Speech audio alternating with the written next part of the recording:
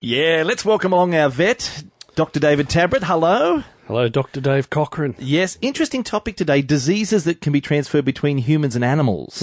They go by the name of zoonoses, and there's quite a few of them, so I thought we might just bring people up to speed on what that's all about. As we welcome along Daniel Carrington, good afternoon. G'day, Dave. And a special guest with you. Look, I thought today, why not talk a little bit about small animals? We often talk about dogs and cats, but we don't talk about small animals enough when it comes to, like, our pet rabbits, pet mice, pet rats, pet guinea pigs. And I've got Michael Silvestri, and he's an expert when it comes to housing and taking care of small animals. And we'll talk about the bedding, the types of litter you could use in your house for your pet rabbit or pet guinea pig or rat and mouse. Hi, Michael. Thanks for joining us today. Good morning, Daniel. Good morning, everyone else. Now, look, in terms of, my first question I'm thinking about, it's important that these animals, these pets, thrive in their small little environment that we put them in. But what's the best way to house the small animals, such as rabbits, guinea pigs, mice, rats? There's a few things we need to consider, and certainly choosing the appropriate sized enclosure, just making sure they've got plenty of room to move around. They'd like to have some items in there to keep them active and entertained.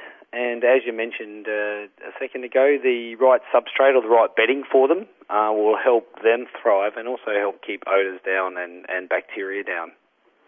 Well, yeah, I guess what is the correct, or why do I need, I should say, the bedding or the substrate in their environment? Yeah, good question. Look, most small animals, the ones you spoke about, they like to burrow, so they need something to dig themselves into. They want to feel safe. So bedding provides that opportunity, gives them a comfortable place to feel relaxed and secure, and also the right substrate will also help control, odours and bacteria. So it's good for the pet keeper as well, or pet owner. I guess that is important, as you say, the odour, bacteria, the cleanliness of the environment and making sure it stays clean. When I think about the available bedding materials that pet stores do carry, I'll actually go through them with you one by one, and maybe you can tell us the pros and cons or the benefits of these types of products or these types of materials. And one of the ones that's been around the longest is hay and straw. What is hay and straw like as bedding material for these pets? Generally, hay and straw, you're right, it's been around for a long time and always been considered to be a good option. But probably a couple of downsides with hay and straw are they can be quite dusty and they're not very absorbent. So if you had just hay and straw in your enclosure, it would become smelly rather quickly, and also dust. Because small animals have quite sensitive airways, dust is a consideration we need to think about. Can dust be a problem to our small pets? Definitely. Like I said, they have quite sensitive airways, so we don't want to have them in a too dusty environment because they can develop some breathing issues. And probably one other thing with hay and straw is, depending on the size of the animal, but like if you're talking small mice and rats, especially, they can become entangled or tangled stalks, and hay stalks and straw stalks can be quite sharp. So, what about recycled cardboard? That's good. It's popular because it's inexpensive. Probably its downside again is its low absorbency, which means it'll become smelly. And if we've got odour, we've got bacteria, so there are a couple of things we need to consider. Sorry, go on. Just going to say, it's not quite as bad as hay or straw or paper, but it's not very absorbent. One of the more popular choices is the paper cat litters, newspaper cat litters that are in the form of pellets. Tell us a little bit about those. They're very good. They're highly absorbent, so they're controlling the odour and also bacteria.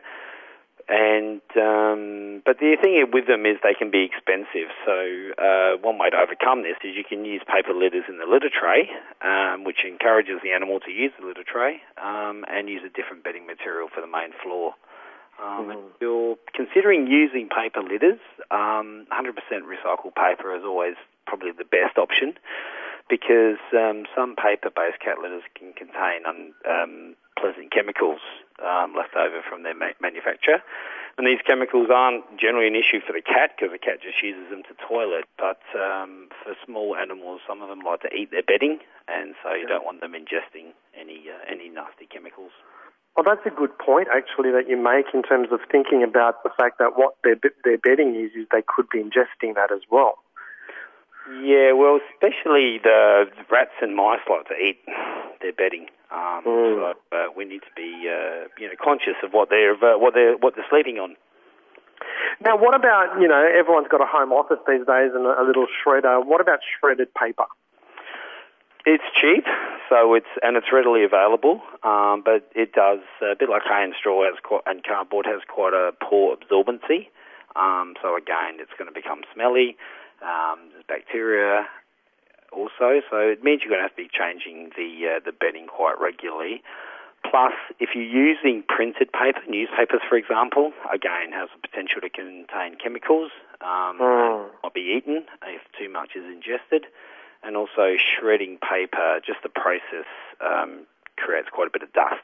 So you need to consider that as well. What about soft wood shavings? Good. A good option. Softwood shavings is probably one of the most commonly used and generally one of the most widely accepted. It's hot. It's really absorbent. It's reasonably priced, and so it's good at keeping down odour and bacteria. There are a couple of wood shavings you would stay away from, pine and red cedar, for instance. There's a hydrocarbon called phenol, which gives pine and cedar wood shavings their nice smell, but that's actually an acid. It's a kind of acid, so when that's inhaled, it can attack the animal's sensitive airways, which also is going to cause them some issues, and also it can affect their liver. Certainly in rabbits, there's been a lot of work done to see that phenols have been responsible for liver disease in rabbits. What about if we're looking at, as we're saying, those shavings? Don't they cause dust as well? They can be, and along with sawdust. So you want to look for a shaving that's been heat treated, because that will generally treats the phenols, and also kiln dried wood shavings does go a long way to removing the dust as well. So you can buy wood shavings that are heat treated for the phenols and also dedusted. They're the things you should be looking at. So you want to know what kind of wood shaving you're getting. As I said, avoiding pine and cedar, getting one ideally that's been heat treated, so kiln dried, and then also one that's been dedusted. It's not as simple as you think. I mean, we've gone through quite a lot of different products that you could choose and what to be wary of. So I guess my last question would be to you, what should you look for in bedding for your small animal, your pet? Yeah, it's a good question, and you're right, it should be easy, but it isn't. Bedding, you want a bedding obviously that's safe and suited for the animal, and like we said, they've got sensitive airways, so we need to consider that. Something that's controlling the odour and the germs, a bedding that's absorbent, bedding that's natural, ideally organic, because in case they ingest it, and then something obviously that's inexpensive. So sometimes a way to do this is to mix a couple of beddings together to maximise their good points. So you might combine an expensive litter with inexpensive fillers like wood shavings to bulk it out, and that can help give you a good result and also help keep the cost down. I know with one of the products we have in terms of bedding for small animals, they are a lot of the benefits you talk about there with the fact that it has been cleaned, it does absorb odours and germs and is less dusty, which is the Chipsy product, and that seems to be really good, and people are giving good feedback in regards to that because of all those factors. Yeah, well, Chipsy range of products, they're made in Germany. They're sold all around the world, used by a lot of zoos and animal rescue centres around the world as well. As you say, they're dedusted, kiln dried, tick a lot of the boxes in relation to what you're looking for. They're organic and biodegradable. I know that they're sourced from from purposely planted forests and have certification for that. So it's a product that is inexpensive, readily available, and will tick all the boxes that we've been looking for. Michael, thanks for your time. Thanks for talking about bedding when it comes to our small little furry friends, which are always cute and exciting. And we'll chat another time, no doubt. Well, I appreciate it. Thanks very much. Have a good day. Our vet, Dr. David Tabrett, is here, and our topic today is looking at the transfer of some diseases from humans to animals. So this is known as zoonoses or zoonotic diseases. So it doesn't mean you're going to the zoo, but it obviously relates to animals, and that's where we come in. How Vets. often and how common can it be? It's very interesting when we look through either popular media or even when you start to research this. And I went to Wikipedia and it told me that of the 1,415 organisms known to be cause disease in people, about 61% can be transmitted from animals. Yeah. So we're talking a pretty large number of diseases that can reside in and cause disease in pets and farm animals and so on, and subsequently can transmit to people.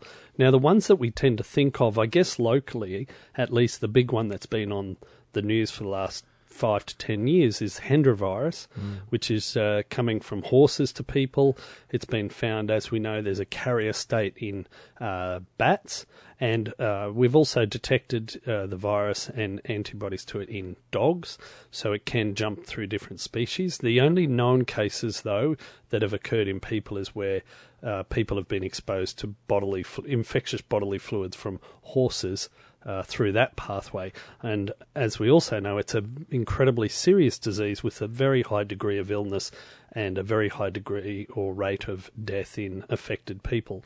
That was the Hendra virus, and there's been a bit of a scare about that even going back a couple of years ago around New South Wales from Queensland. Well, absolutely, and we're always on surveillance for these sort of things. There's a whole host of things that people are doing to protect themselves.